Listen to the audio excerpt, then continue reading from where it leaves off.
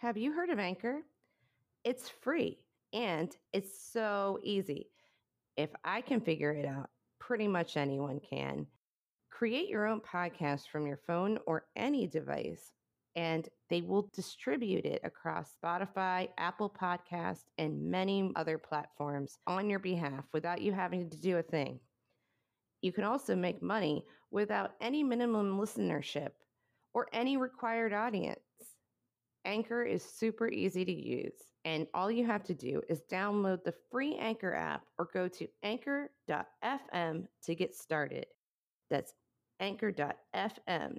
Start your own podcast today.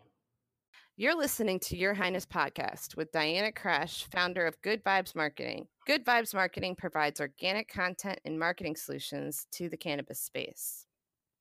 And this is Leah, co-founder of BakeSmart. Our CannaCals are the first edible safety designs for cannabis-infused foods. Anyone from your child to your grandmother will understand when a food is medicated as long as it's marked with our edible green crosses.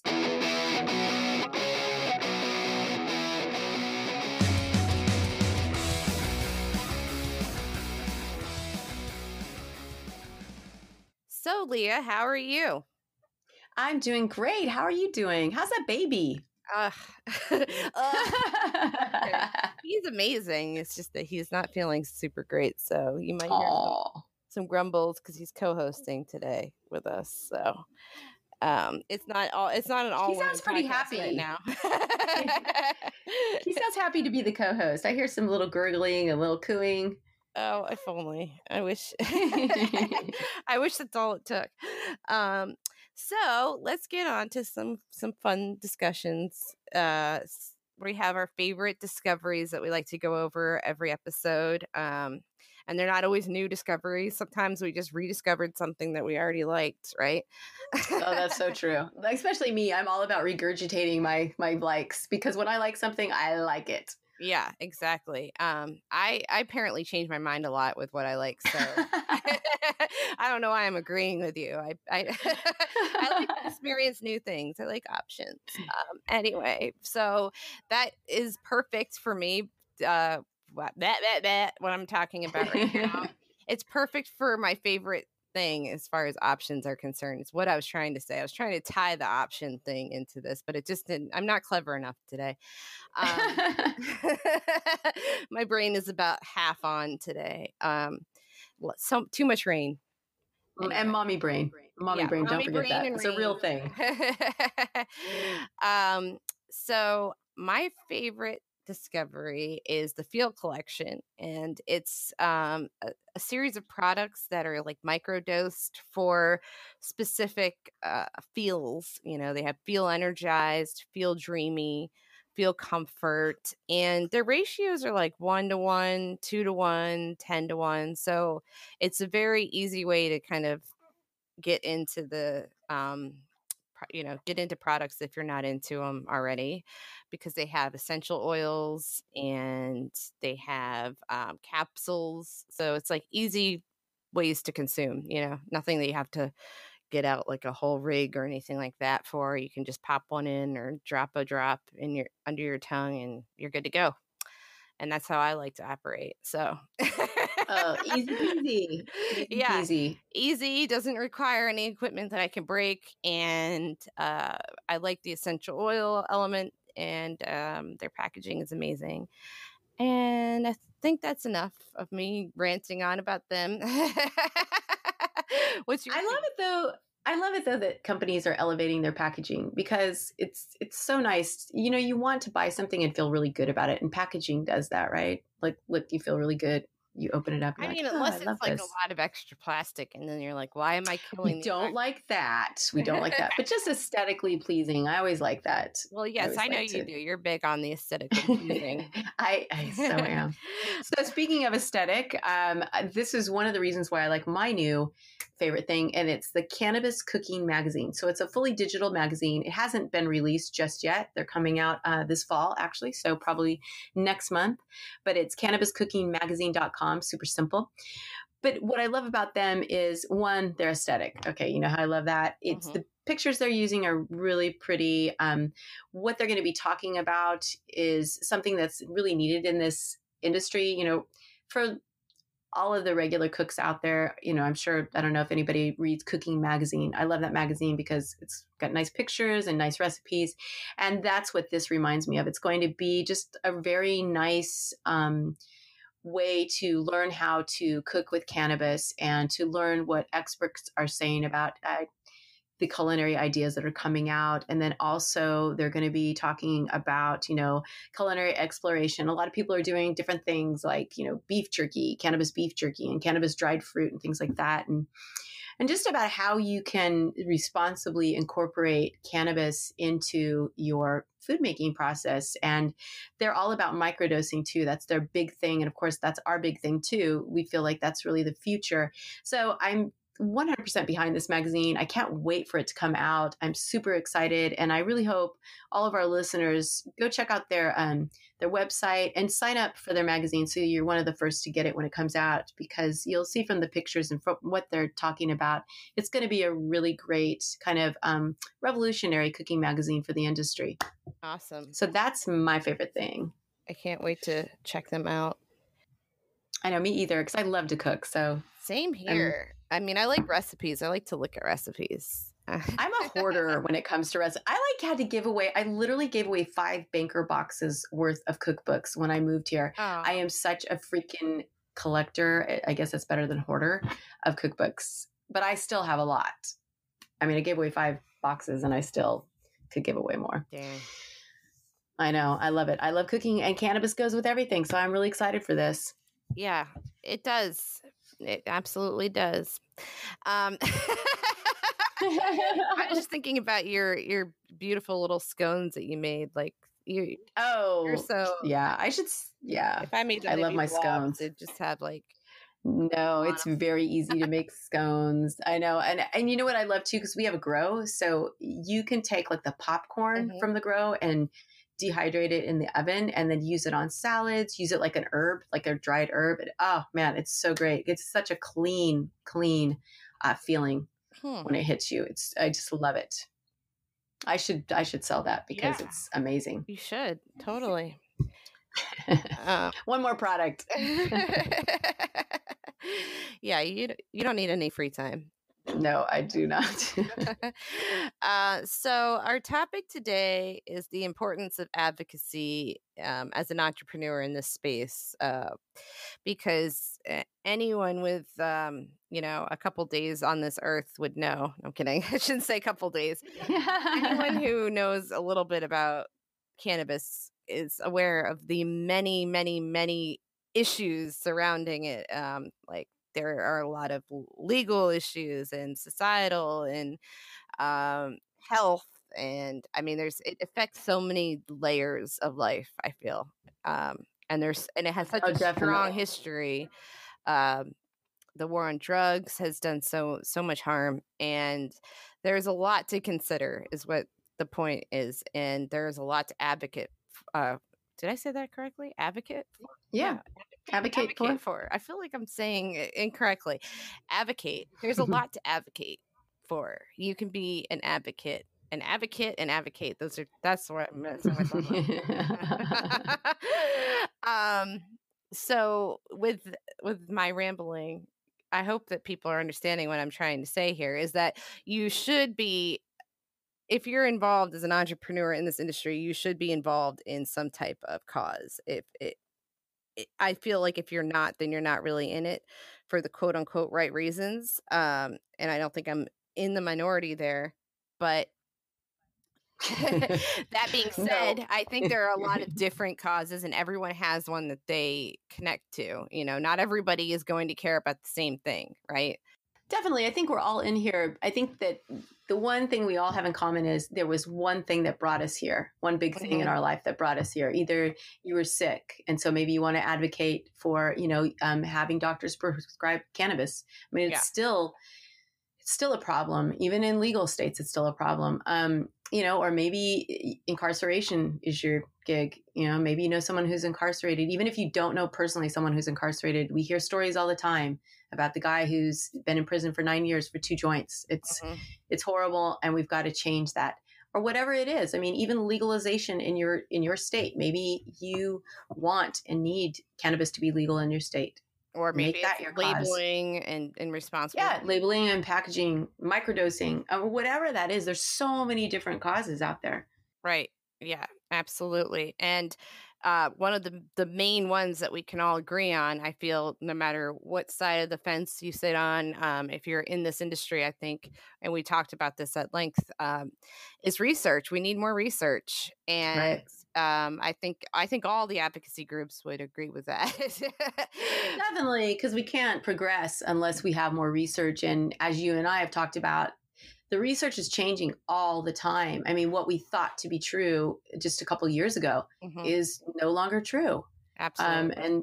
And for the better too. I mean, it's all for the better. Yeah, I hope so. I mean, let's not get too excited. I'm a There's our personal. I know you're a pessimist and I'm an optimist. So I say, well, I'll try to be Keep up. hopeful for my new generation's sake. You know, that's for my offspring that is sitting next to me. But Right? I just hope You that, need to that be we all do. positive. Yeah, I hope this all goes in the right direction. But the point, our takeaway, the tip that I went away from is find a cause. You know, find something that you connect with. And that can help you in so many ways, which we're going to get into. So the second tip or takeaway, observation, however you want to word it, right? Advice. Yes, it's find an advocacy group you resonate with to help keep your focus while you're in the industry to begin with. Like we were just talking about, we all have our reasons for being in this industry, and they're all different for the most part. You know, we all have our individual story for why we came to this space. And there's a group that supports that story. Absolutely. You know, there's groups all over the place. In fact, you have a link to a list of groups, right? I do. Thanks for calling me out for forgetting to make No, we hadn't even gotten to it. Okay. So it's never too late. There is we'll put this link in the recap, or at least in the promotion, right? Right. This link is Cash and Biz, which I guess is a publication, cannabis publication, and it's the top cannabis industry advocacy groups. And it's not saying that you have to, you know, this article is rather old, so it's not like you have to go buy this. It's not like these are the only ones to care about, but it's a good place to start. You know, it's a great place to start. Yeah. National Cannabis Industry Association, the Drug Policy, the Marijuana Policy Project, I think, is on there. But we've had some great people on this podcast, even Roz McCarthy of the Minorities for Medical Marijuana group. Right. You know, you've got, I know I'm blanking right now. Who else do we have here? Well, anyway, there's a lot. There are a lot out there. I mean, we have even just like Tokeativity is a good place to start because they're not necessarily an advocacy group, but they're a lot of advocates in the group of Tokeativity, I'd say, that can help you kind of find a direction, you know? And that kind of goes into like finding like-minded people, which is our next takeaway, is that advocacy can be a great opportunity to network with like-minded people. And you can speak to this more than I can because you've been to a lot more events than I have. Yeah, I have that. I mean, I actually am privileged to be able to be in a legal state, and so there's a lot more groups. Sometimes it's hard to find like which group do you really want to belong to. There are so many. So I just suggest most of these groups you can go to the first meeting for free and just go meet some people, see if you resonate, because that's a lot of it too. It's like you go to these and you want to meet like-minded people. Even though it might be the cause that you're behind, you might go, yeah, I'm not really liking what they're saying or how they're doing it. So just keep trying. One group isn't the representation of all groups, right? So just try and find out who you resonate with and make friends and hang out outside of the meetings too. I've met so many great people. It's now defunct, but back when I first moved here, there was the Oregon Responsible Edibles Committee. And it was great because I met all kinds of different edible companies, and we were all kind of fighting for the same cause when it came to the rules that were being made. And that's a really great way for you to effectuate change wherever you are. It's like, be it legalization, or if you're in a legal state and they're making rules about packaging, or they're making rules about marketing edibles, or whatever that may be, add your voice to what's being said, because a lot of people think, oh, well, somebody else is already talking about it. So, or you're at these meetings and you see, like, there's always the key players, and you think, oh, well, somebody's already doing it. You know what? They need your voice. They need the numbers. So always speak up, always offer to go to lobbying days. I did that one time, and it was the best experience ever to actually see how the whole process works with lawmaking and how you can actually make a change. We actually changed by going to this lobby day. We actually changed what was going to be happening as far as taxes. The government, the Oregon state government, was going to start imposing this tax that was going to be close to 25%. And that was going to take it up from, I think, 17%. And we were all there saying, look, you can't do that. We're in a depressed state, one. And two, companies are already struggling. Dispensaries are struggling. And so they heard our voices, and they actually stopped that bill from happening. So, I mean, you think you're maybe just going to just like, oh, hey, talk, and maybe you're not going to get heard. You're always heard. And it's really important to just keep speaking out. That was such a great example of that, because I never would have thought that would have happened. Mm-hmm. Yeah, that's awesome. I can't wait to be a part of something like that. I definitely want to go to the next lobby day in DC. But yeah, those are huge. Yeah. Those are huge. Yeah. I mean, and you might not even be able to start that way. You might have to just go to like a yoga class or something like that, because maybe it's meeting other mothers or parents, right, who maybe that's your cause. Maybe you're in it because you're a parent of a child who needs this plant. So you need to find some kind of connection, and you need to go to like a yoga class or something like that. There's so many different ways, I feel, to just find. Well, and I know that NCIA does lobbying days. And so like you were saying, you want to be a part of that. Look for companies, like for us, Bake Smart is an NCIA member. Mm-hmm. I couldn't go to the lobby day, but maybe somebody else wants to go in my place. And then you get discounted tickets, and you get, freebies, and they make it really easy for you to join in. So look for a company maybe that you support and say, hey, I see you're an NCIA member, and are you going to go to the lobby days? And if not, maybe I could go and represent you. There's lots of ways to do this. But find an event that you were really interested in going, and figure out how you can get there, or volunteer at the event too. That's another great way to get in with these bigger groups. Like, let's say it's a huge, organizational thing, like what NCIA does, or maybe it's BDS or whoever it is. And just say, hey, maybe I could volunteer. Maybe I could help you in some other way. Nothing is too small or too big. We're all in this together. And that's why I love this industry. Mm-hmm. Yeah, absolutely. And I think we kind of muddled 2 and 3 together, because it's basically find a group that you resonate with. It helps you keep your focus on why you're in this industry to begin with. And that number 3 is advocacy can be a great way to network with like-minded people. And that kind of goes 2 different ways. I think it's like a double-edged sword, because you can build some really important relationships that make you feel supported as a patient, as a consumer, as a parent, however you're in this industry, and it can also, build up your business if you're as an entrepreneur in this industry. That's the other benefit to being out there and doing the work and meeting the people and finding out what the issues are is, you build up your name. People know who you are. They recognize you. They're more likely to refer you down the line. I mean, obviously, that's not the reason why you want to get into advocacy. No, but it is, that's an important point, though. Mm-hmm. It's a fringe benefit of being involved, but it's also, it shouldn't be the driving force, obviously, but it's just something that we should all consider, because it's the truth. It does help. Mm-hmm. Well, I mean, it helps you, but you're also helping other people too. You find out what people are doing and you're like, oh, wow. Like for us, we meet people and when we're out at these industry events and we're like, oh my gosh, I love what you're doing.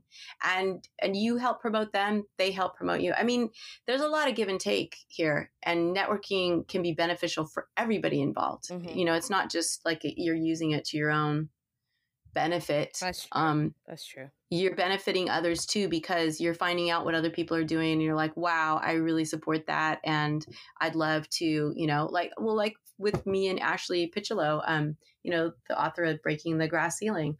I met her. She's amazing. I got her book, read it, just thought it was amazing. And I've purchased a bunch of copies for friends. Mm-hmm. It's something that, and it's that networking thing. Go out, meet somebody and go get out of your comfort zone. That's the biggest thing. It's a beautiful networking book. Is hard. It is a great book. And it's all about networking in that book too. And women talk about how there really isn't competition. And I like that too, because, when you're networking, there isn't any competition. Maybe someone is farther along in the game, but we're all in here. There's plenty of money. There's plenty of room for all of us to be in this space.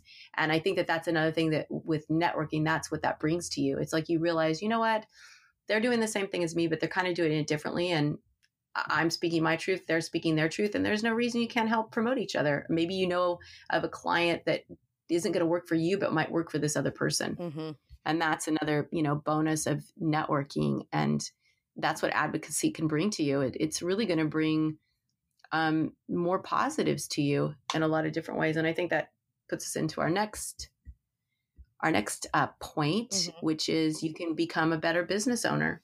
And I think that's just like a natural flow of things too. When you're networking, when you're speaking, when you're supporting something, it actually helps you in your own business to start speaking your truth and start selling what you're doing. And, you're kind of looking at these people almost like mentors too. They're further along than you are. Mm-hmm. And I think that if you're, if you're in some type of advocacy group, then you're going to start to learn things that you didn't know about before. Like, I know that sounds obvious, but what I mean is that, you hear people's stories and you think, oh, wow, I didn't Mm-hmm. consider that someone, would be penalized so harshly just because, they're Spanish and I'm not, or whatever the thing is. Right. And then you think, well, wait a minute. Am I also doing this behavior? Am I perpetuating it somehow as a business owner? Am I as inclusive as I can be as a business owner? Because that is such a big part of this industry. It needs to be a different industry in that way. We need to be more inclusive, and it has to be an opportunity for minorities to get their foothold, and not only just foothold, but to be in the forefront and to be pioneers. And we need to put them first, because all right. The war on drugs has done so much damage to generations and generations of people of color and their communities that, like, you can't ignore that fact if you're in this industry. So I think that if you're looking at advocacy that talks about these issues to even a little bit, even if they only broach the topics, you're going to learn something. And I think your viewpoint will change as a business owner. Maybe, hopefully, your practices will. I think we all need to evolve. We need to evolve with the times, obviously, but we can kind of change and shape what we're doing. We hear other people's stories and see these things that are happening in real life. Right. Well, even just like you listen to the mothers who can't get medication for their children. Mm-hmm. And their children are sick, and maybe you have a business that has CBD products and you can donate to mm-hmm. them. By doing that, you're actually helping someone, but then actually you're putting your name out there that you are a company that gives back and you are a company that cares. And that's all really beneficial for you, because a lot of people, especially as we get further into legalization, people are going to start looking for companies that have a cause that they care about.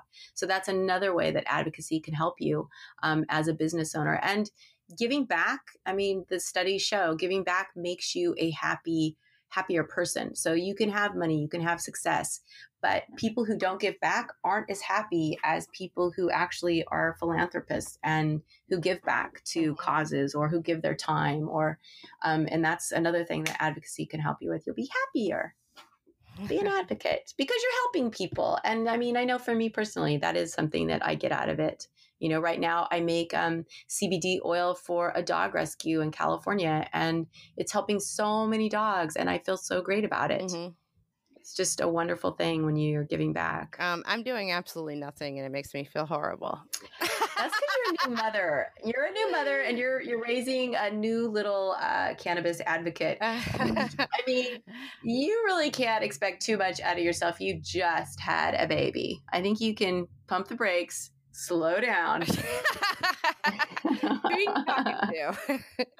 I know, right? It's like you don't even know what that means. Right.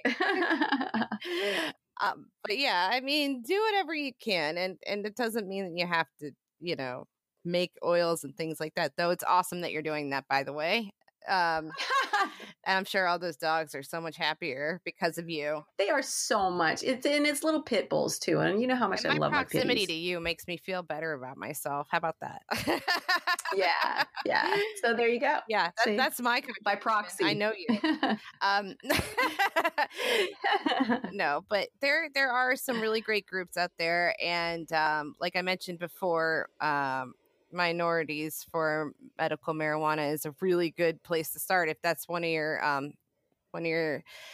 concerns, which it should be, because I know I just went off on a whole thing, but I have a lot more to say about it, and I'm not going to right now. Yeah, we're gonna go back to pumping the brakes again, and because we don't want to get you started on your whole. I won't. I'm just gonna say to go on to Minorities for the number 4 medicalmarijuana.org. Because that is a really good place to start. Or veterans too. Yeah. Veterans Cannabis Group is another one. And they actually deal with I know there's so many things. And it also depends on where you are. Obviously, there's some that are more local, but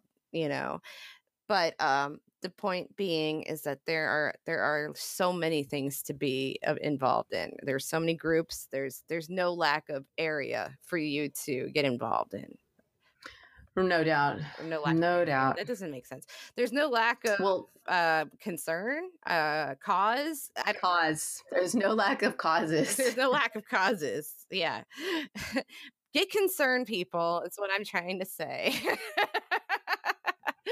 And especially as an entrepreneur, because if you're going to, work in this industry, then you have to know about what's going on and right. At least a little bit, and you have to be concerned with. You've got to stay informed. You do. And it, for all the reasons that we said, and I'm sure there's more that we didn't even cover, but just, do a Google search, do a simple Google search, or just, send us if you don't know where to get started. I'm sure nobody has this issue, but if you want to, send us an email at yourhighnesspodcast@gmail.com, and we can send you some really great links and introduce you to some people, even if depending on what you're looking for. Definitely, because as we end this, advocacy helps to effectuate change. That's how this industry started. Mm-hmm. That people started to be advocates for the marijuana plant and for all of these medical patients whose backs we're standing on. They all started with this, and it was very, very, very unpopular when they started it. And that goes back to the being incarcerated, being ostracized. I mean, people went through a lot to get us where we are today, and we owe it to them to do a lot now for the next generation. Absolutely. That's what I'm saying. Little Grant. That's what I'm saying. We want Grant to stand on our backs. Yeah, be the next president. Well, he can be, at least in America, Anyway, so I think that was a pretty good list, and I think we went on long enough. I do too. We have some amazing. Do you want to just do a recap so people know? Yeah, absolutely. So number 1 is find a cause. Number 2 is find an advocacy group you resonate. Don't resign. Resonate with to help you keep your focus. Keep your eye on the prize. That's right. Number 3 is advocacy can be a great opportunity to network with like-minded people. Number 4, being an advocate can make you a better business owner and a happier person. And number 5, advocacy helps to effectuate change. It's how the industry started.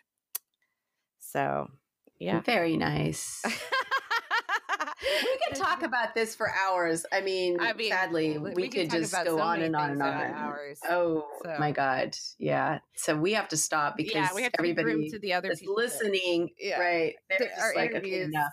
We have some really great interviews on this one, so let's let those shine. And until next time, I would like to thank all the women out there doing what they're doing and being brave and sharing their stories. And right, and just doing what they're doing and trying to elevate this industry. And women, we can definitely do that. I mean, we have the power to bring this industry into mainstream and make it a different where everyone supports us. Mm-hmm. Yeah, exactly. Change the narrative. That's what we do. Yeah, let's do that. And if you would like to show your support, we have a new Instagram account. So I will get you that information. I think it's just Your Highness. If you look for Your Highness, all one word, Your Highness podcast, you're going to find it. Yeah. Same thing with our Twitter. If you want to follow us on Twitter, it's at Your Highness Podcast. So reach out to us. Let us know what you think, what you like, what you don't like. And leave reviews. Yeah. We need reviews. Yes, on iTunes. That would be awesome. If we could get some reviews, or Podbean even. Podbean, wherever you listen to us, leave us a review, because even if you just are like, oh my God, they are so grating, say it, because we can change. Well, we want to change. We want to make it better, and we want to hear what you want. Right. We want to hear the topics that you want to hear. And right now, we're doing what we think people want to hear, but hey, we'd love to hear from all of you. And pretty soon we're going to be doing giveaways. Mm-hmm. If you leave a review, we'll give you something, a nice little treat. I think so. I think a really nice treat. I'd like to have some. I know. Yeah, and we have some other exciting things coming up in the future. So we would love your input if you feel the need to reach out, or just let us know. We're not sensitive. Most of not at all. Not at all. Yeah. We can take criticism, but you know what? If you love it, we would love to hear that too. Hey, why not? That fuels us, right? It definitely does. It definitely does. Well, Diana, I'm going to go. I'm going to let you get back to that baby, because he does not sound happy. No, he's not. All right. All right. Until next time. All right. Bye-bye. Bye. Smoke Cartel is the world's favorite online head shop, offering the best selection in glass bongs, vaporizers, dab rigs, hand pipes, torches, and other smoking accessories, as well as lifestyle swag for you and your pet. A public company, Smoke Cartel is traded under the ticker SMKC. Visit smokecartel.com for amazing deals on your next favorite piece. That's smokecartel.com. Our first guest today is Ashley Pitchlow. Ashley Pitchlow is the founder and CEO of Point 7 Group, a woman-owned consulting firm with offices in Denver and Los Angeles, specializing in pre- and post-licensed cannabis consulting, facility design, and marketing. In 2018, Ashley founded Timber Docs, an online platform allowing cannabis operators to purchase compliance and operational templates needed to achieve or maintain state licensure. Ashley is also the author of Breaking the Glass Ceiling, Women, Weed, and Business, a biographical collection that has garnered national media and industry acclaim since being released at SXSW in 2017. So, Ashley, can you kind of share with our listeners what inspired you to create Point 7 Group and explain a little bit of what you do? Yeah, absolutely. So Point 7 came about after I spent some time on the operational side of the industry. So after moving to Colorado in early 2014, I had the privilege and opportunity to work for a large vertically integrated cannabis company based in Denver. So the role shifted a lot over the time that I was there. I started in marketing, eventually moving into wholesale and distribution, and then ending my time there overseeing all of the facilities operations. So while I was in that position, I had a lot of exposure, obviously, to the very distinct verticals within this space. And I started to put together the procedures, and I did a lot of the writing and development of sort of how this company was running. It was a company that had been around for a while. There was a lot of things that were happening, but not necessarily documented. And there was, sort of a lack of procedure, which I think was very, very common for all companies at that point that had just started, where there's no sense necessarily in establishing procedures till you really know Right. what you're even doing. So anyway, in that role, I did a lot of writing work, and I started to realize that across the country, you have these companies looking to go after competitive licenses in other states. And you also had a knowledge gap there. So the first state that I worked in outside of Colorado was Maryland. And throughout that process, I realized that there were very few people who had hands-on experience in the space, and also the ability to write about that experience and actually translate that into text. So that was sort of how Point 7 came to be. I realized that my strength on the writing side crossed with this crazy experience I had in this facility, really teed me up well to help consult these other groups. So I didn't exactly know where it was going to go when I started Point 7, but I recognized at least that places all over the country and even internationally were really looking to Colorado to understand what worked and what didn't work in that market, being the first regulated adult use market in the country. Yeah, it really was a blueprint for all the other states and even in different countries. So how do you get clients? How do people find out about you? Yeah, that's a great question. So I pivoted out of my full-time position at the end of 2015. They were actually one of my first clients after I did that. So I was really lucky and left off on great terms with them. 2016 was the first true full year in business. It was pretty slow, as many startups are. And then last year in 2017, things really started to take off. But what was interesting looking back, we didn't do any marketing last year, aside from really printing some business cards and some postcards and obviously having a website. Most all of the work that we did last year came in through referrals. And I think that speaks to the quality of what we produce and the way that we work with our clients. So the company scaled pretty quickly towards the second half of last year. This year, we are doing more of a focused marketing strategy. We use a lot of digital strategies. We're participating, obviously, in conferences and social media and print collateral and all that stuff. But I feel really lucky and grateful that the first 2 years were as successful as they were without deploying a whole lot of capital or resources on the marketing side. I wouldn't necessarily recommend not having a marketing strategy to a newcomer, but I think that more broadly, my advice there is if as you're getting into this, relationships are everything. And there were people that I'd stayed in touch with for years, and lunches and drinks and meetings and emails and just checking in with them that eventually turned into referrals. And I didn't necessarily maintain those relationships hoping for that outcome. But I think that persistence and really building an actual rapport with people can go a long way. Well, I think that's a really good tip to give our listeners, because in this industry, things can move really slowly. So those relationships are important, but it's also the relationships in this space are really what let people know who you are, like you experienced with the referrals. Once those relationships were so strong, a couple of years into it, they're like, definitely go to Ashley, which is great. Yep. So what are the post licensure operations? What happens then? So you get your license. Now, where do you come in and help?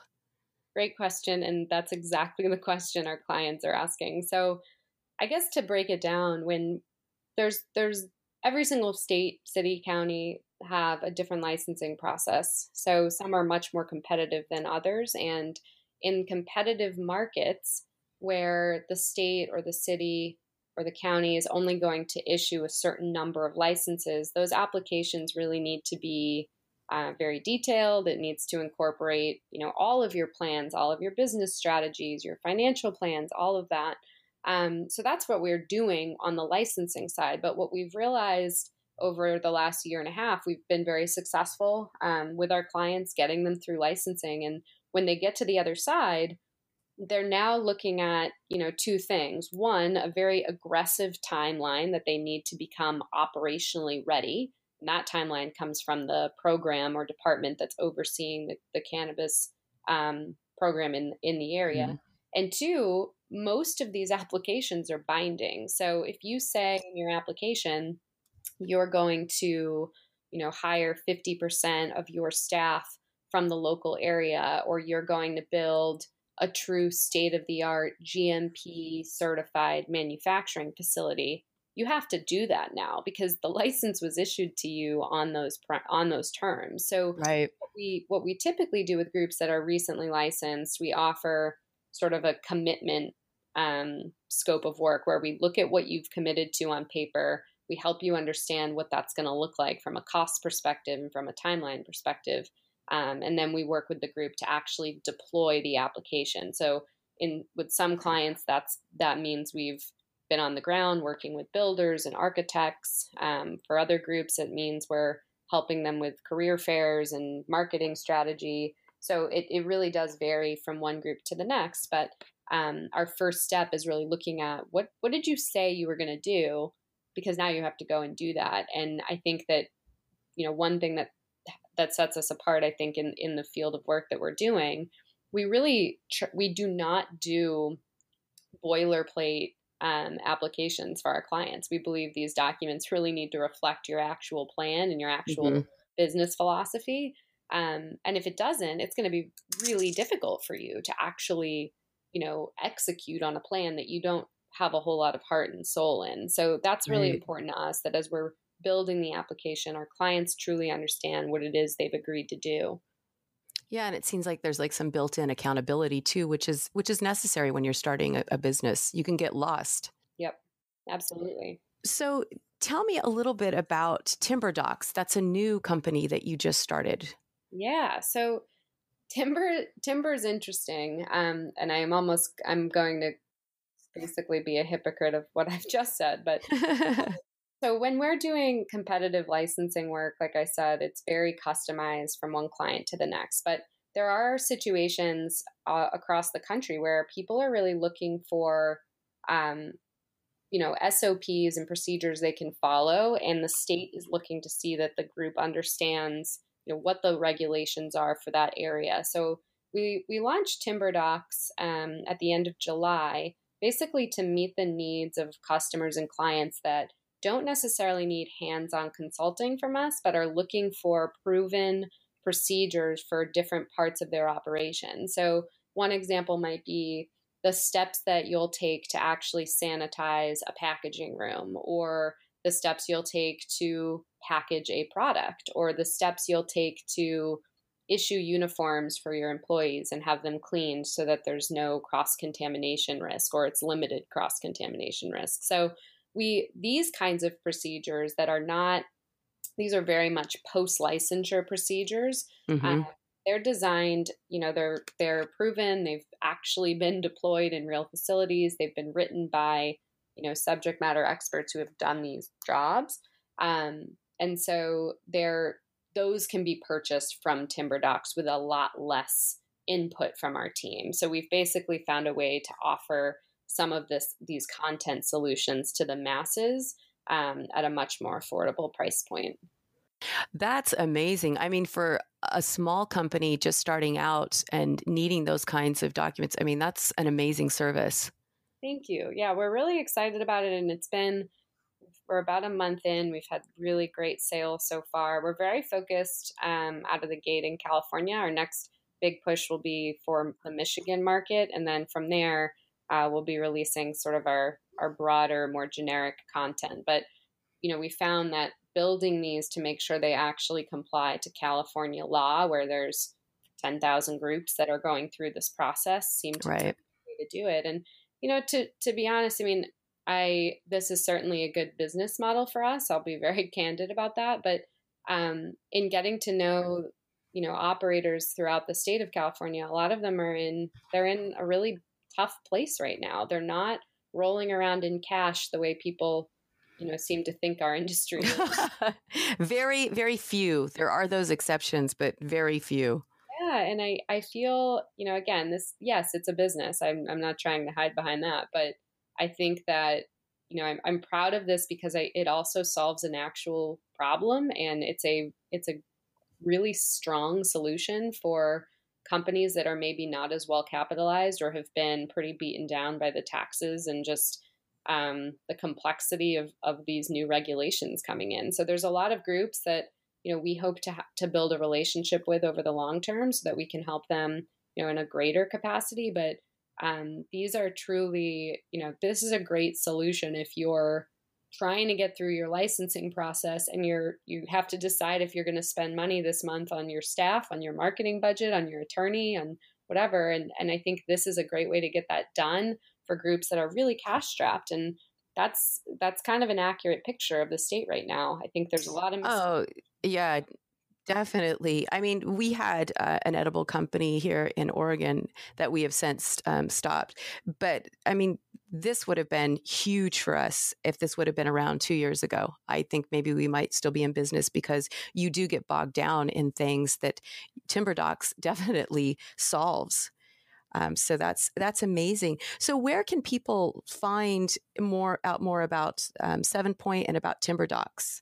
Yeah, so TimberDocs, the website is just TimberDocs, DOCS.com. Or, of course, anyone can email me as well, so I can circulate that around. And then Point 7, our website is point7group.com. And from Point 7, you can get to Timber. From Timber, you can get to Point 7. So they're definitely sister companies. They're very much, aligned and anchored together. But our Timber team is really focused on a larger group of customers versus Point 7, where we really do kind of hands-on hand-holding consulting with our group. So we don't take more than a couple of clients in any market. We don't really like to compete against ourselves on the licensing side. So it's not uncommon for us to work with one group all the way from start to finish. So that's sort of the line between the two, but you can find them both on point7group.com. Well, both are an amazing service. So you have Point 7, now you have TimberDocs, and with all of this on your plate, you had time to write a book, Breaking the Grass Ceiling, which I can give a personal recommendation. It is any woman that is in business, whether even outside the cannabis space, read this book because it's so inspiring. So can you tell our listeners, what was the impetus for you writing this book? Yeah, that's a great question. So the book came to be because in March of 2016, I attended South by Southwest in Austin, and I was just blown away by the caliber of that event. At that point, I'd been in cannabis for a couple of years. Anyone who's in cannabis knows that when you're in this space, you kind of live and breathe it. It's something you're talking about all the time, you're thinking about all the time.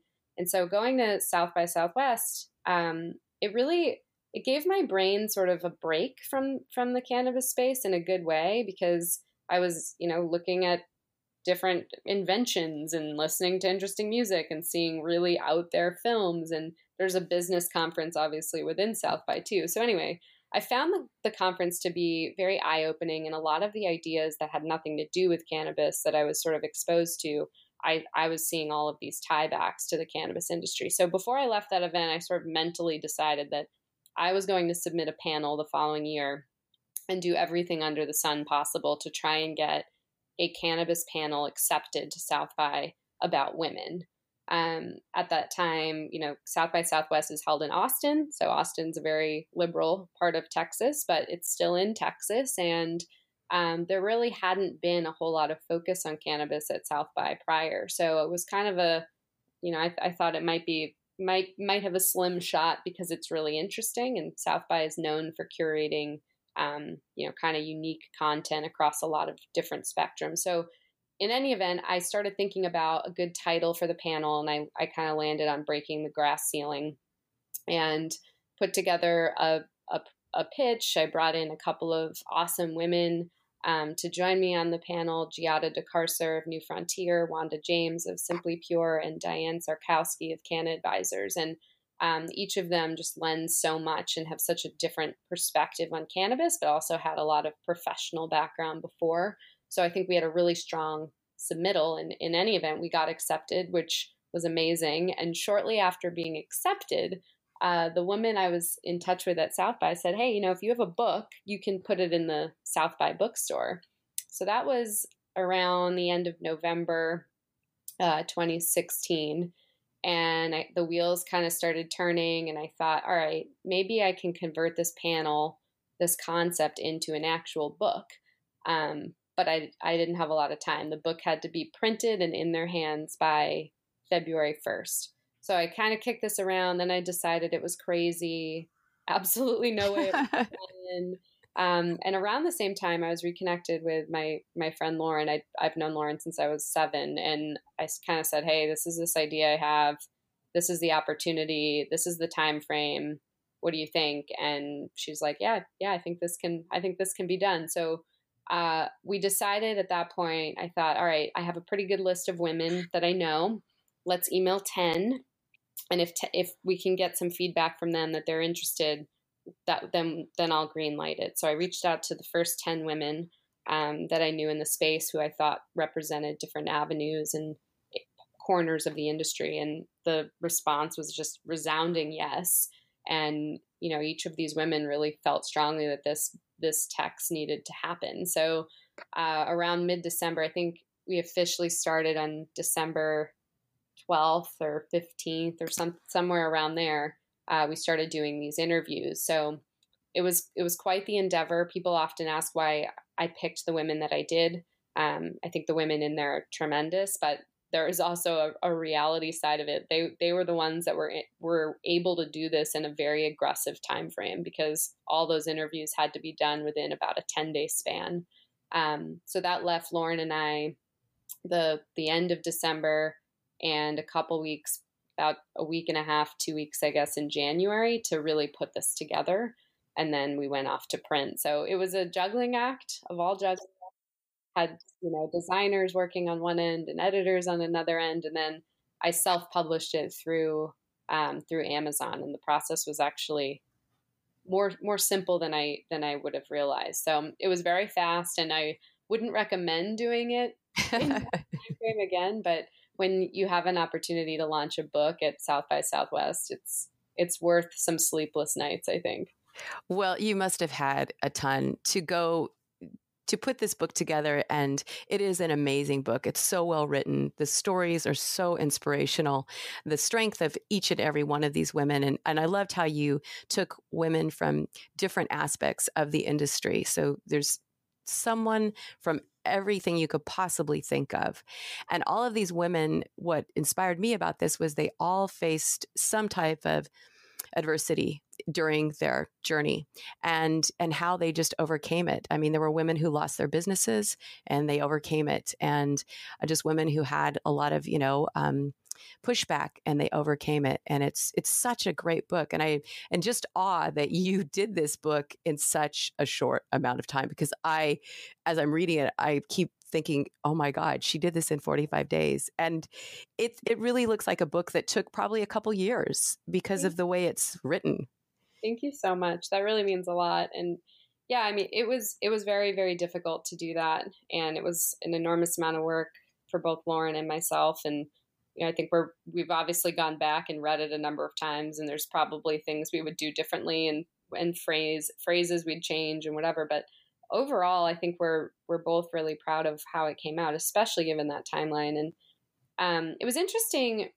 One of the people ask a lot, like, why was there that timeline, which we talked about, but also like, how do you stay motivated through that time? Right. Exactly.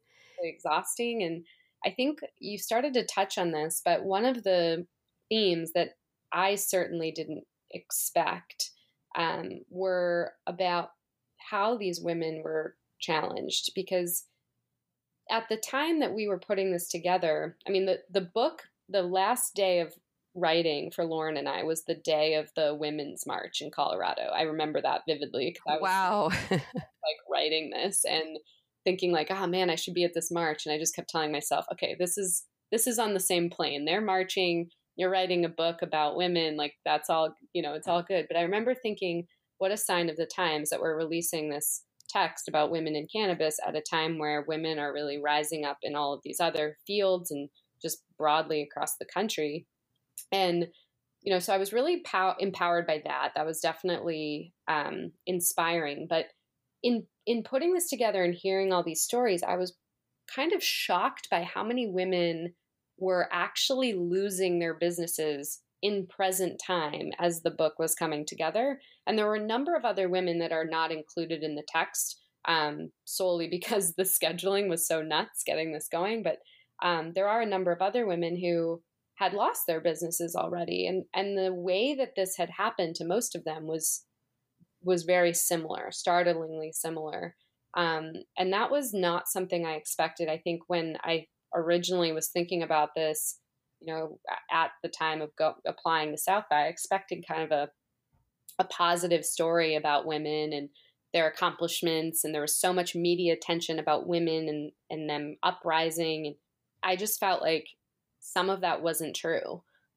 There's a lot of articles about women rising in cannabis, and I think there's some truth to it, but I think that a lot of those statistics are off, and they haven't fully been fleshed out. And I think that they're misleading because, yeah, there's a lot of women in the space, but as the industry matures, we're seeing the same thing happen in this space that we've seen happen in other fields like technology. So right.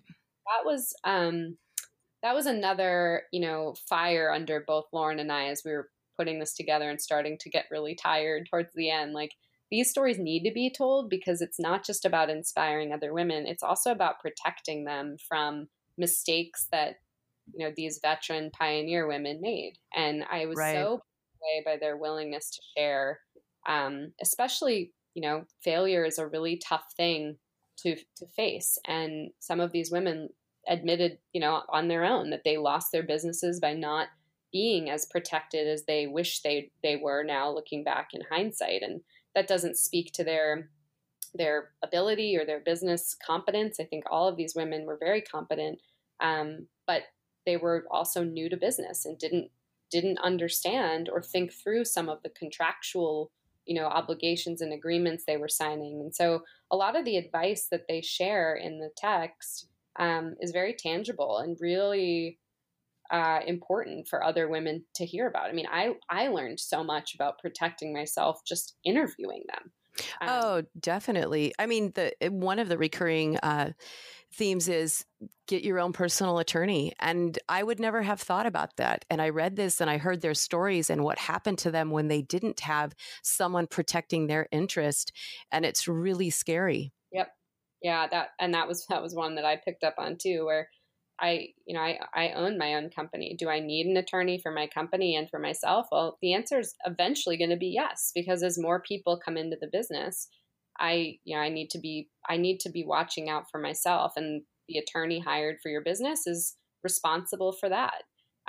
So when you say it out loud like that, it's so obvious, but it's a mistake I think anyone, men or women, could make. It just seems that men are taught a lot of this far earlier than women are, it seems. And, I think, I don't know, it was very surprising. That was the most surprising part of doing this project, was the number of stories that were very, very similar from all of these ladies. Well, and I think that women are more trusting too. And one theme that was also in this book is, which kind of backs that up, is the sense of community. Women like that sense of community. So if you're in your business, that's your community, and you think you're protected, and then your community turns on you. And that's not what you expect when you have your own business. But there is, and I'm paraphrasing this, and I loved this quote out of the book. It said, Cannabis is about the strength of women and their love of community. And that's really what comes across in this book. It's such a great statement for this book. It's all these women, and it was really nice too, because a lot of them knew each other, and they all spoke highly of each other. And they all talked about community, and they all talked about mentors and how important it is to be a mentor and to have mentors. And I thought that was a really great message for women, because we don't necessarily think that, but we do need to be a mentor and have mentors. And I know you have a mentor. You mentioned Alex in your book. Yeah, Alex. Alex is a longtime personal friend. He's been an amazing person to go to. It's as cheesy as it sounds, my mom has been hugely important, because my mom actually owned her own business, and we did very different things, and the companies are different sizes and different goals. But I learned a lot from her growing up. I mean, she definitely conned my brother and I into like free labor as children, and we laugh about that now. But she's been just an amazing, role model in terms of, keeping your cool and building a company when people probably don't expect you to do very well. In the space, I mean, there's a lot of different women that have shepherded me through, if that's the right wording, different scenarios, different challenges. It's incredibly comforting to me. And this sounds kind of bad when you say it, but when you're talking about something you're going through, and there's someone that can really say, I know what you're talking about, and I know how you feel, because I've also been there. Obviously, I wouldn't wish bad things on other people, but there is solidarity in knowing that what you're going through in business, especially in this space, someone else has done that already. And right. I think sometimes as women, we can be martyrs more than we need to be. And we try to absorb a lot. We try to, help other people, but we really need to be comfortable sharing our concerns, sharing the things that are frustrating us, reaching out for help. It's not a sign of weakness. And I remember Wanda saying that in the book too, that if she's navigating some regulatory challenge for her dispensary, she just calls another woman who owns a dispensary. Right. And, and that's, I'm sure there's people that are like, well, wait, they're competitors. But her thinking is, yeah, I guess we are. But like, we sincerely want to see each other succeed. Because, right. Right.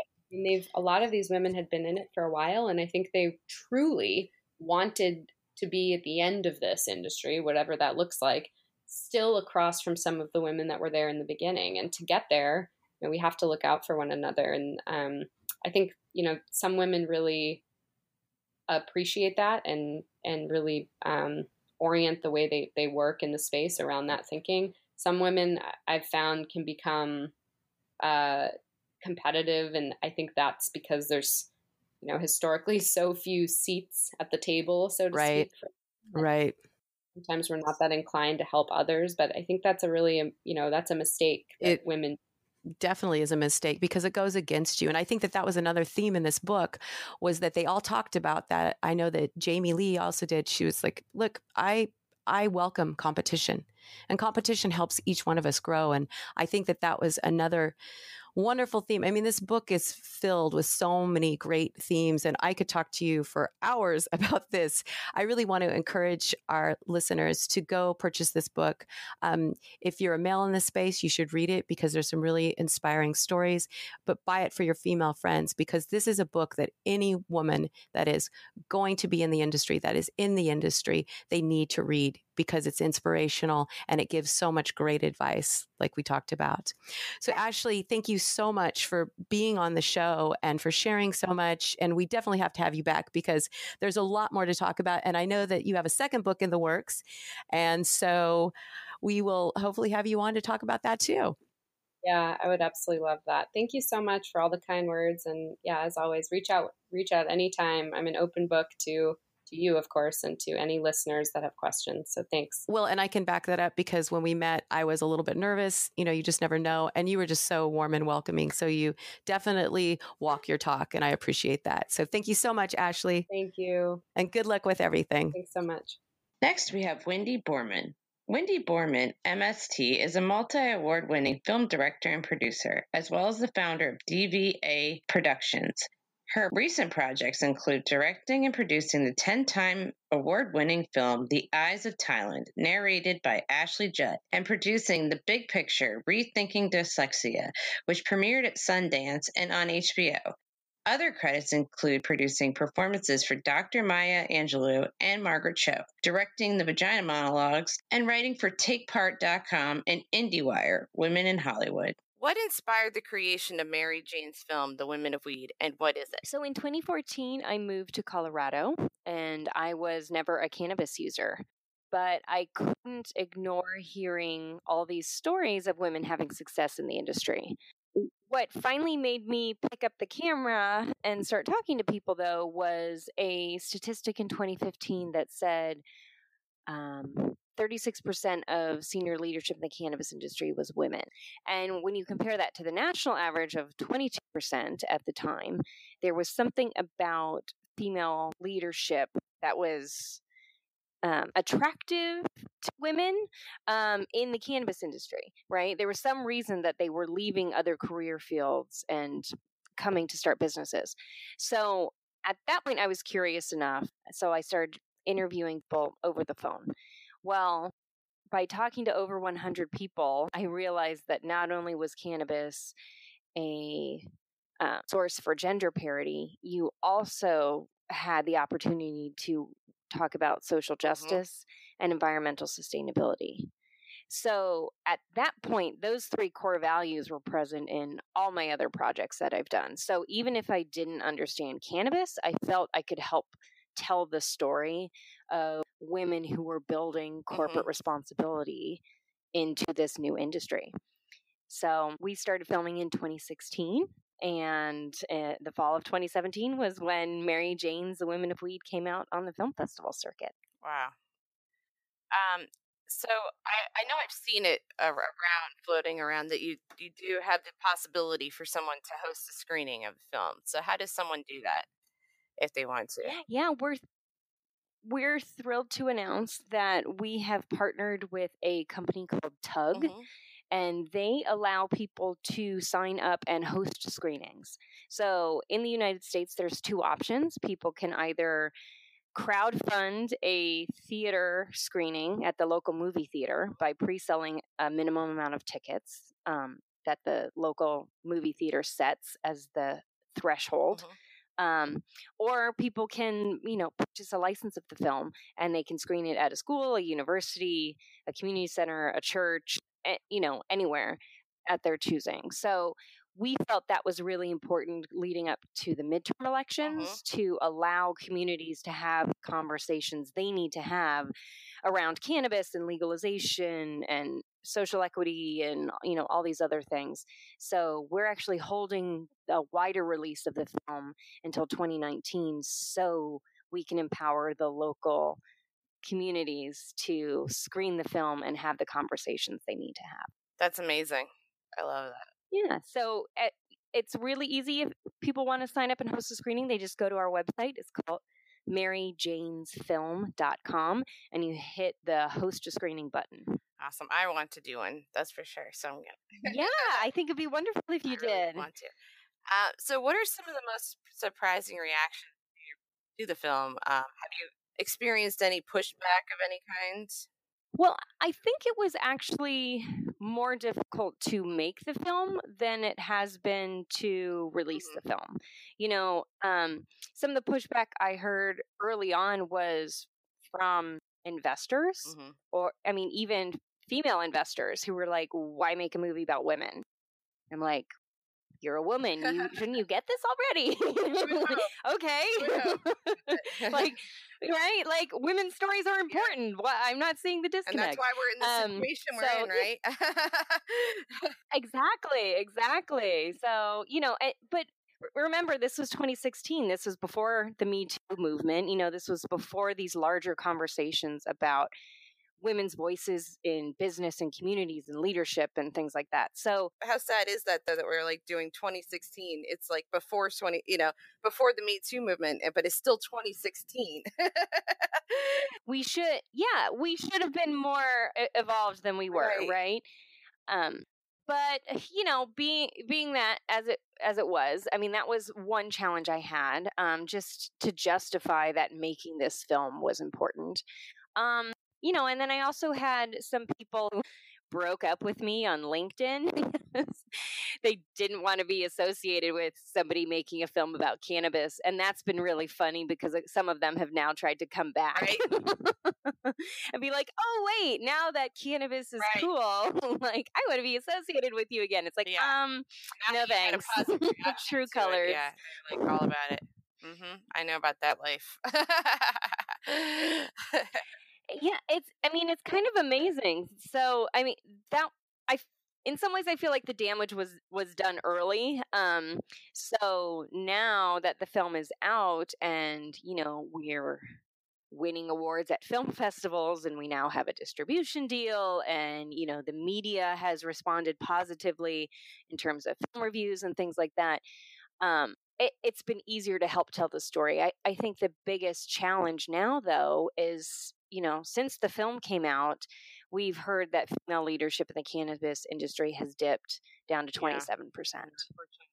And that's not far from the national average. So this brings up bigger conversations about what is it going to take to keep female leaders in an industry.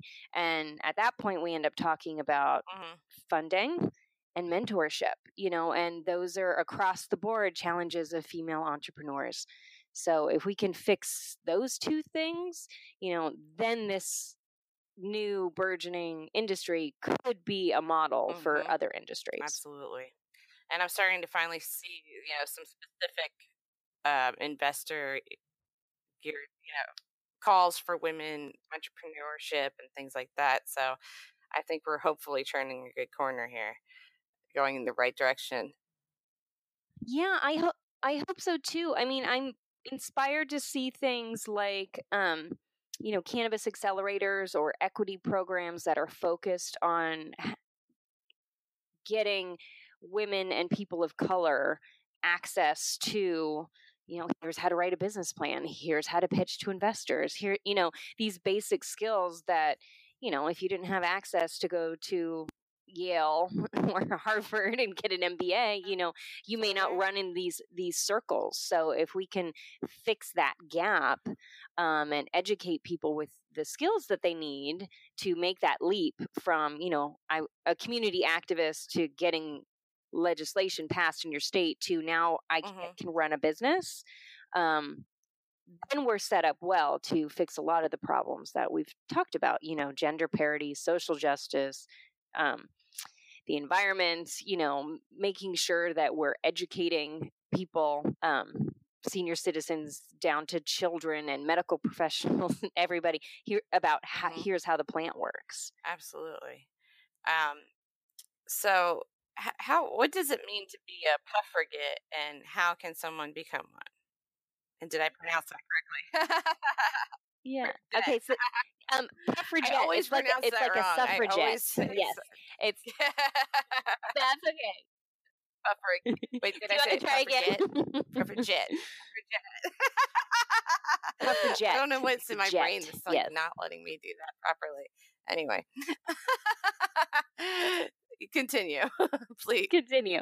Well, so we define a suffragette as somebody who it's a woman or a man who is building gender parity, social justice, and environmental sustainability into the cannabis industry.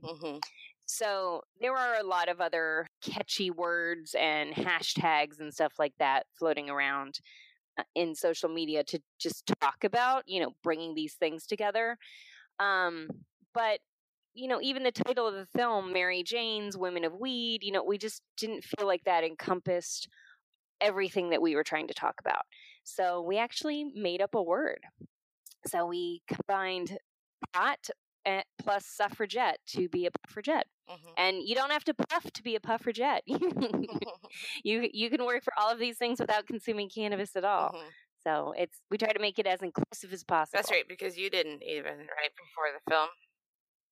Yeah, I had never tried it previous to the film, and it was interesting in editing the film together.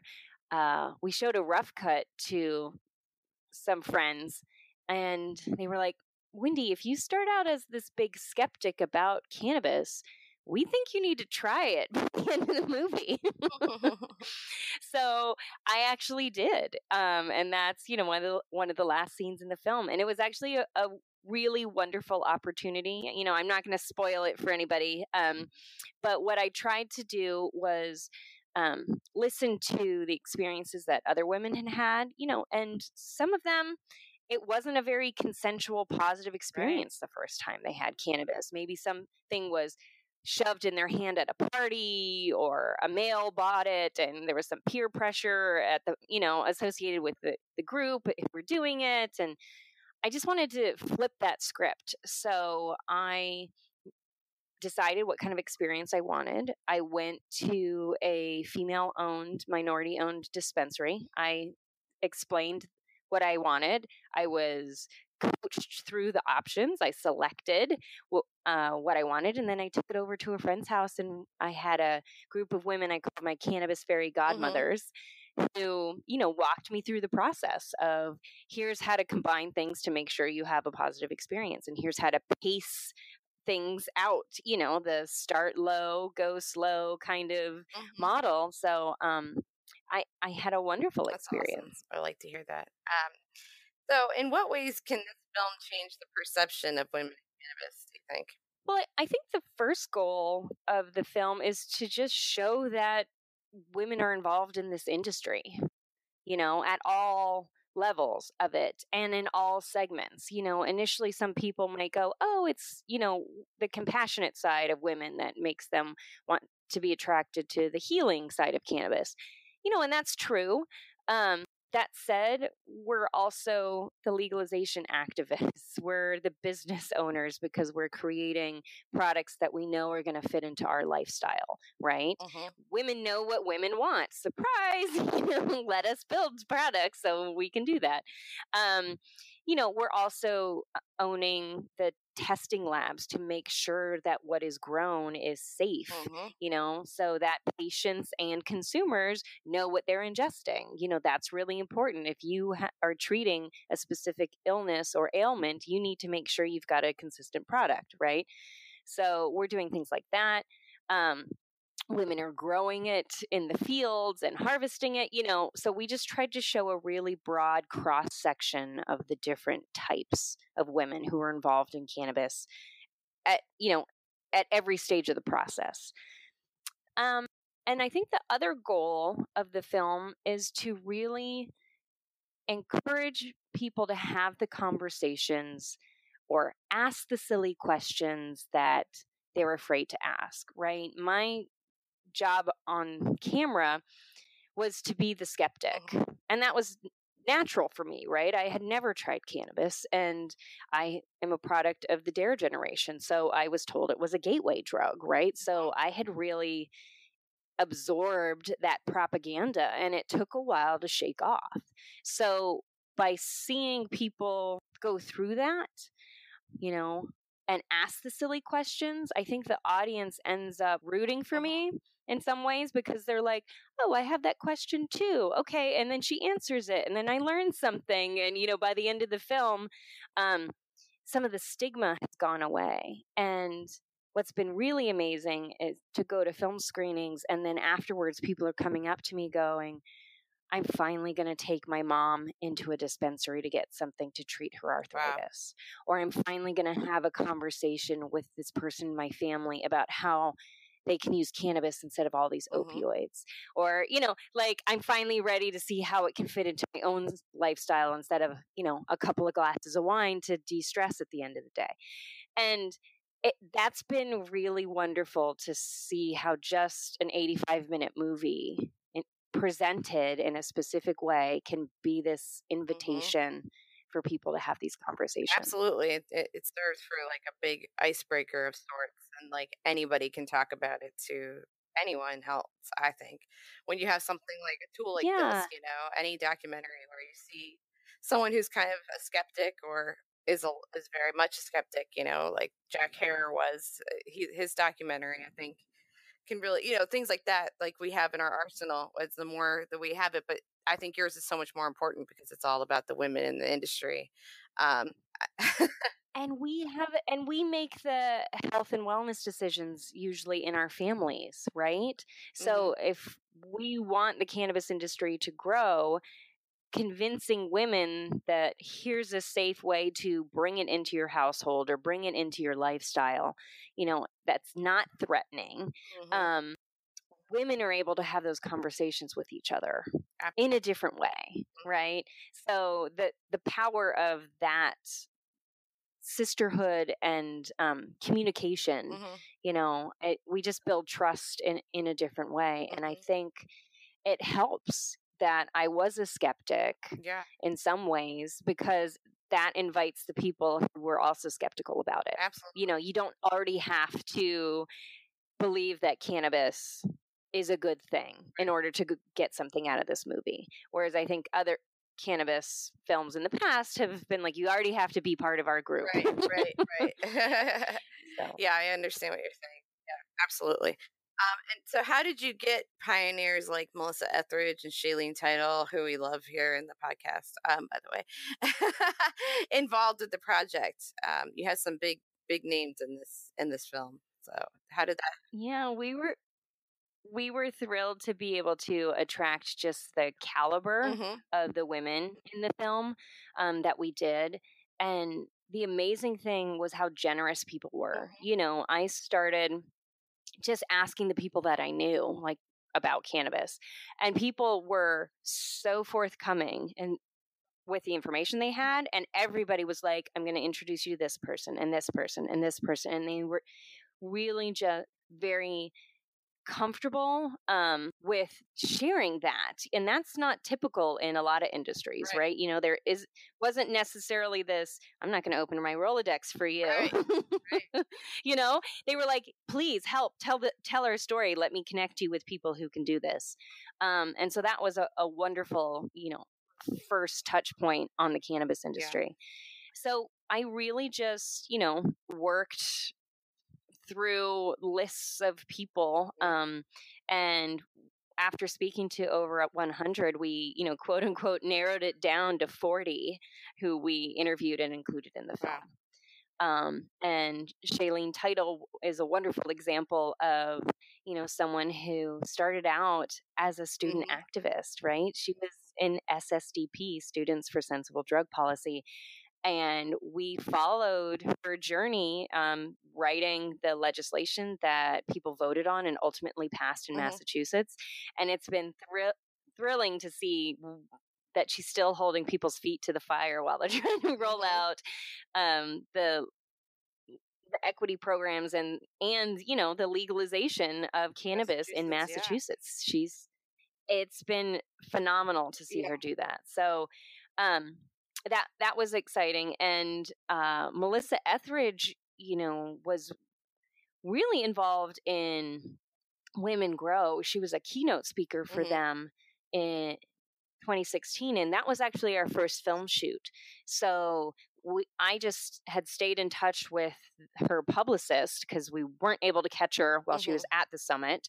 But finally, by the end of the year, they were able to let us join her on tour, and they were like, well, if you can get to St. Louis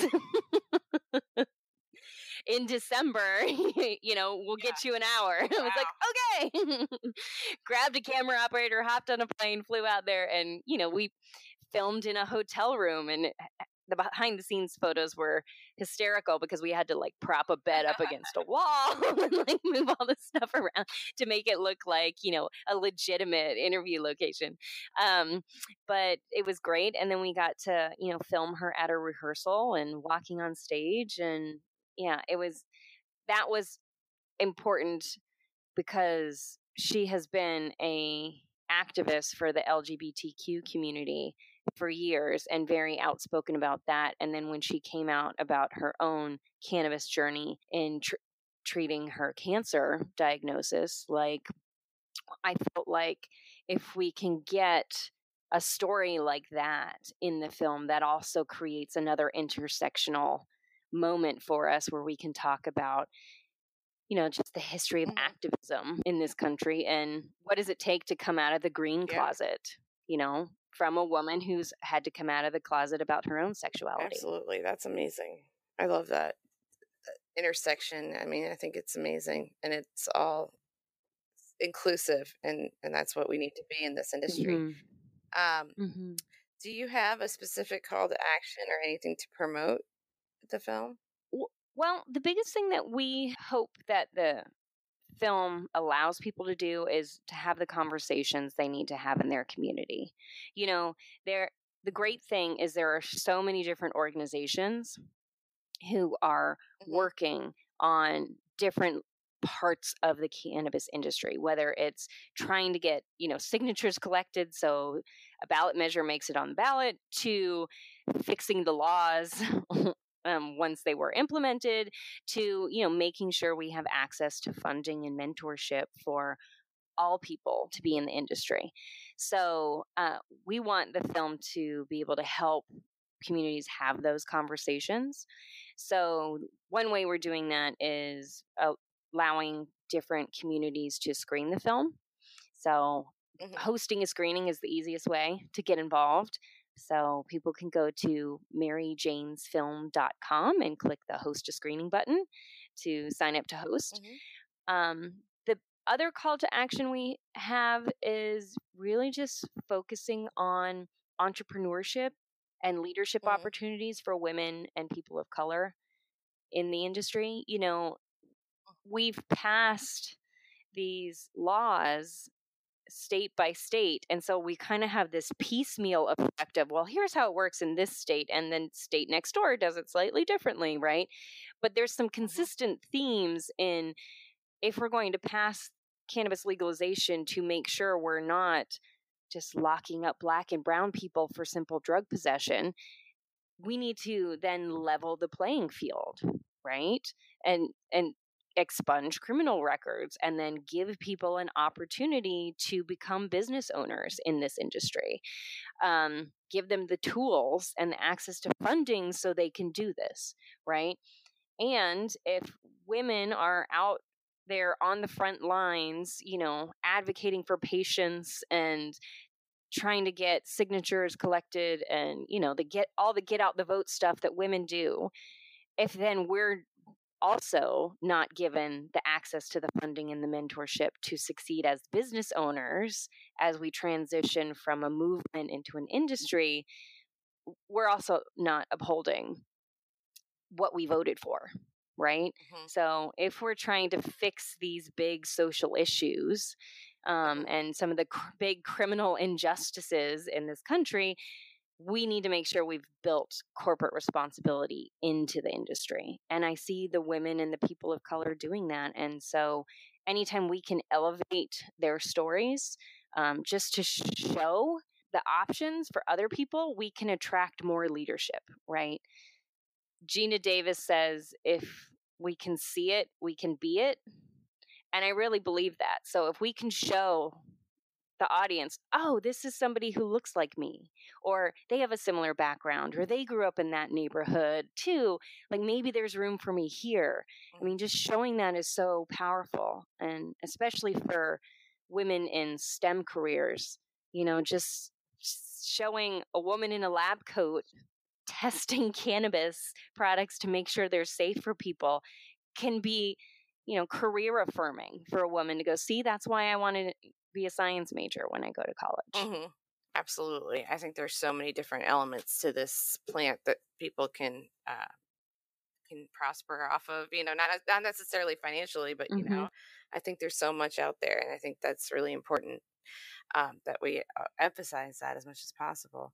Yeah. And there really is room for everybody, Yeah, absolutely. I think there is. And I mean, can't. Oh, sorry. Go ahead. I didn't mean to cut you off.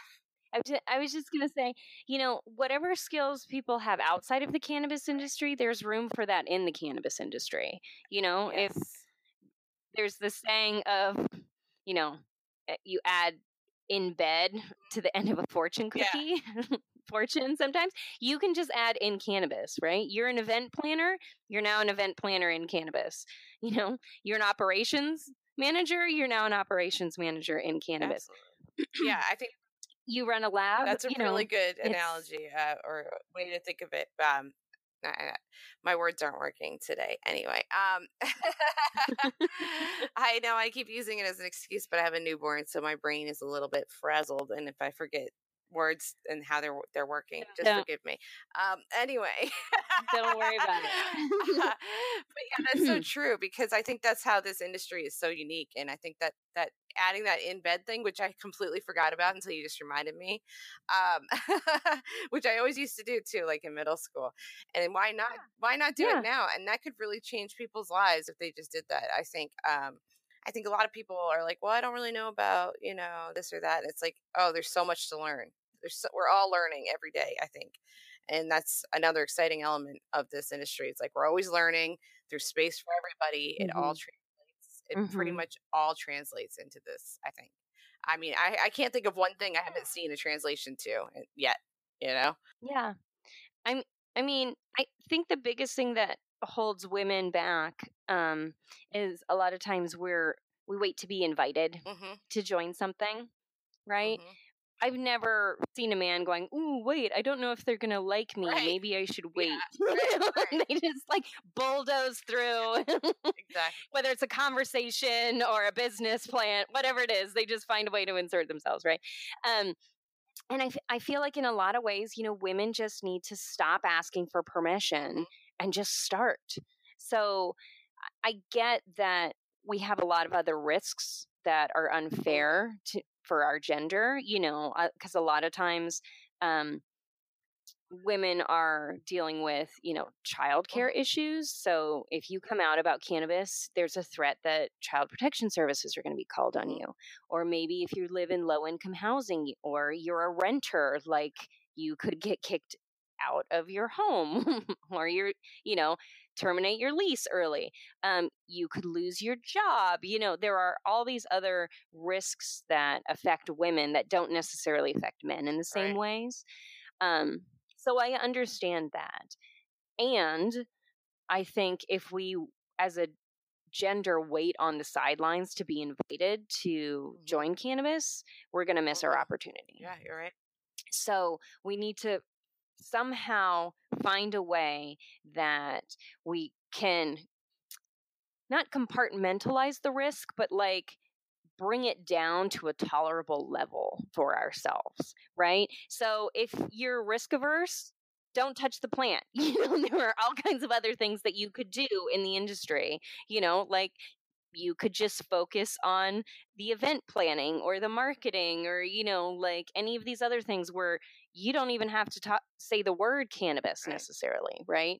But that could be a way to get your foot in the door. And the more we talk about it, even with all these risks that are out there, I think that we normalize it to a point where those risks are lowered eventually, because then people start to demand that it be that way. And if we keep doing all these things in secret, then there's no chance of that happening, I think. So right. I mean, it needs to get to the point where cannabis has lost the stigma and it's treated like anything else. I mean, people don't lose their jobs because they have a glass of wine at night or because they're on antidepressants.